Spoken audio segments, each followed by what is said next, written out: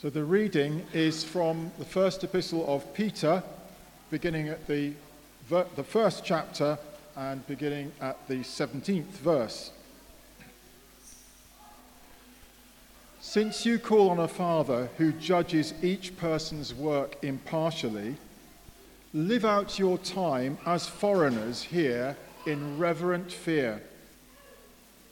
For you know that it was not with perishable things, such as silver or gold, that you were redeemed from the empty way of life handed down to you from your ancestors, but with the precious blood of Christ, a lamb without blemish or defect.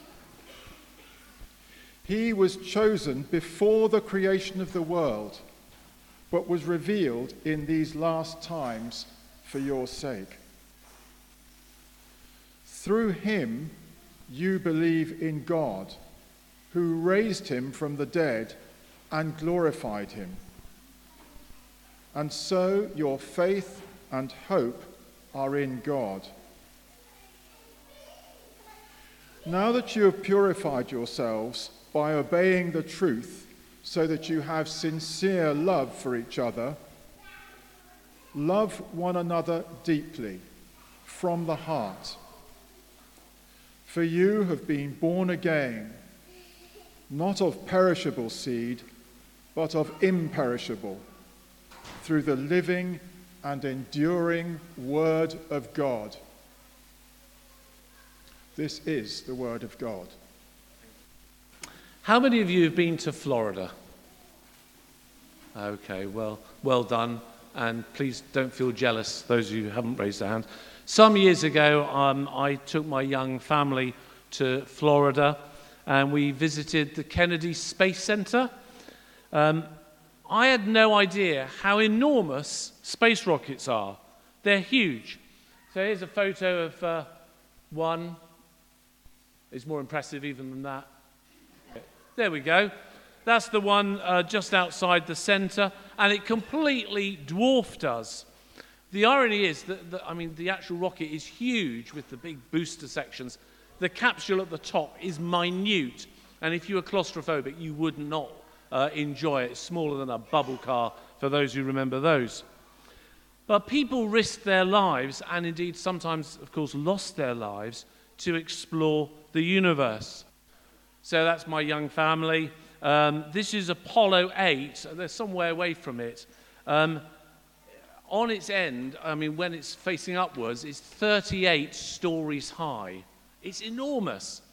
And it traveled at 20,000 miles an hour. And then the later incarnation was Apollo 11 that obviously actually made it to the moon, proving that it wasn't made of cheese after all. And this is now a photo coming up. That's a bit of moon rock. And so they brought it back. And actually I found it incredibly moving, just touching a bit of rock, random rock, but it had once been on the moon. And it reminded me of some of the words we heard a moment ago from Peter's first letter. It's obviously a tenuous link, but I had to make some connection. So this is what I found. And if we see it now, 1 Peter, what we heard, live out your time as foreigners. You're not from round here, he says. If you follow Jesus, you don't just blend in. And then the next one, next chapter, he says, you're actually aliens and strangers. Now, when you hear the word aliens, how many of you, your default setting is Sigourney Weaver? It's probably a generational thing. Okay, 2 of us. But he's saying if you're following Jesus, you're a foreigner, you're an alien, you're a stranger. You don't just blend in with everyone else. And he's saying they ought to get used to knowing other people might sometimes think you're from another planet. Some of you perhaps haven't been to church for a long time, or maybe ever. And I say, you are so welcome. But don't be amazed if you think, they seem quite nice, but they're a bit weird. You might well be right on that. In truth, everyone seems normal till you get to know them. But what we do as Christians may be surprising or unusual to others. Well, there's a verse in Exodus 33, years and years earlier. Moses says he wants to move on with the people, but he says to God, if you don't go with us, I don't want to move on. We've got another verse coming up, so this is from Exodus 33. He says to God, if your presence, and actually literally the Hebrew there is your face, being really close to God, does not go with us, what else will distinguish me and all your people from all the other people on the face of the earth? He's saying the number one identity marker of being close to God is that's the one thing that makes us different, being close to God, knowing God, living close with him. The presence of God, knowing God, being with him, will make us different. We don't necessarily blend in like everyone else. There's another slide here which I rather like. It's sort of the disjunction of someone visiting our planet. Not from round here, can't easily fit in. And Peter says that if we're Christ followers, then we are aliens and strangers in this world. What could he possibly mean, though? And I just want to mention three things. First of all, we have hope. Christians aren't people who have a monopoly on being loving or kind or generous. Not even necessarily on hope. But I think there is something distinctive. If you know Jesus, if you know the story of what God has done in him and through him for us, we are peculiar. We've got hope in the world. A lot of my job, I'm with people who are maybe in deep darkness for a variety of reasons. But Christians are a people who have hope in God. And it's because of the resurrection. The next slide is a quotation. You believe in God who raised Jesus from the dead and glorified him. And so your faith and hope are in God. That's a photo. I've been there in Jerusalem. The empty tomb. And knowing Jesus is not here, he's been raised, makes a difference to everything in our lives. Followers of Jesus have hope. And it's not make-believe.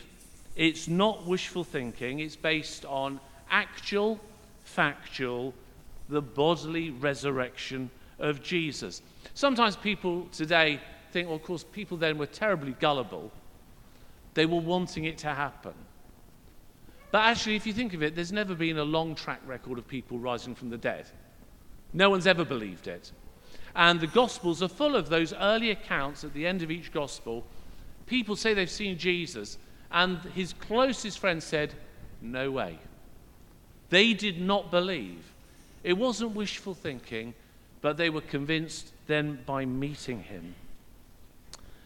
So the resurrection of Jesus is actually also the blueprint for our lives. So we believe Jesus died for our sins and was raised to life again for our justification. That means to put us right with God. So we're friends again with God. And just as Jesus was raised from death, if I'm in Christ, then I too will be raised. If you put your trust in Jesus, you too, that's your destiny. Sorry, that's another film, isn't it? It is your destiny. If you're in Jesus, that is your destiny, to be raised in Jesus. And St. Paul remembers in Ephesians, in another verse, he remembers what life used to be like for some early Christians. He says, at that time, before they knew about the resurrection, you were without hope and without God in the world. So I just want to say, if you are lacking hope, if you're actually feeling life hasn't ultimately got a purpose, there is good news because of the resurrection of Jesus. There is hope. And the second thing I want to say, so there's hope. Secondly, I don't know if you've seen people doing the spacewalk. We've got to attend to the atmosphere. If we follow Jesus, we will find ourselves in a hostile environment. If someone were to go into space and they've not prepared, they've not really thought about it, and they haven't got some oxygen on their back, they're not going to last for very long. And if you're going to make a decision to follow Jesus, you just won't be able to make it unless you take some atmosphere along with you. And we're called to be people who change the atmosphere. We take it with us, but we also help change it for others. How do we do that? Most people occasionally pray. But if you have to be desperate to do it, you're not yet doing it right. It can be a daily thing, just like a chat. Just chatting with God. Say, Lord, this is what's going on. And as you share your life with God, you know he's there in the good times and in the bad times. The promises in baptism that the parents and godparents make are not to have good children. Now, my children, I'm so glad I didn't have to promise that it'd be good. I just promised to show them what prayer is like, how to open the Bible. So we've given Harper a little Bible. And hearing who is Jesus, as we get to know him, as we get to share our lives with him, we know we're changing the atmosphere. There is hope, and actually God is there. The next slide tells us, from the reading we heard from Peter, you've been born again through the living and enduring Word of God. As we get into the Word of God, the Bible, we have hope and we see God's purposes for us. Jesus said one time, you must be born again. Some of you will have been present at a birth, maybe of your own children. Well, if you were mum, obviously you were. But I know holding a newborn baby is just, I remember the first time I was a dad, I've got 4 children, but I was just terrified. I thought, oh no. I had some happy thoughts as well, but it's quite scary because you've got this whole little vulnerable life. But actually, we must be born spiritually, not just physically. So for our new life with Jesus to survive and thrive and grow, we need to cultivate our faith and life with God. So think about the places you're going to be this week. So tomorrow morning, who's going to be at school? Okay, some of you. How many of you are going to be in a workplace? How many of you are going to be at home? How many of you are going to be in the pub? Or leisure options. Now some of these places are places where it's really easy to be a follower of Jesus. But some of them are quite hostile to faith. I used to be a teacher when I had a proper job. And before, sorry, not the drink, but I would pray every morning for God's presence to be in the school, in my lessons. Not just to help me to teach better, but it's about changing the culture. Just have a chat with the person you're sitting next to, if you would. Where's a place where you find it hard to be a follower of Jesus or to do the right thing?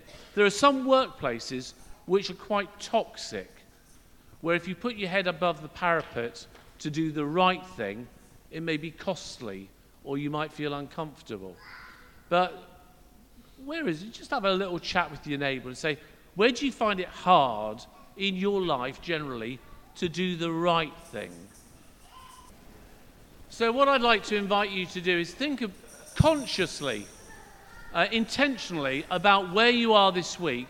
And if you've meant the promises that have been made, if you're going to try and live as a follower of Jesus, what is the strategy for putting some oxygen on your back? How will you make it? How will you change the atmosphere for yourself? And how can you start changing it for others?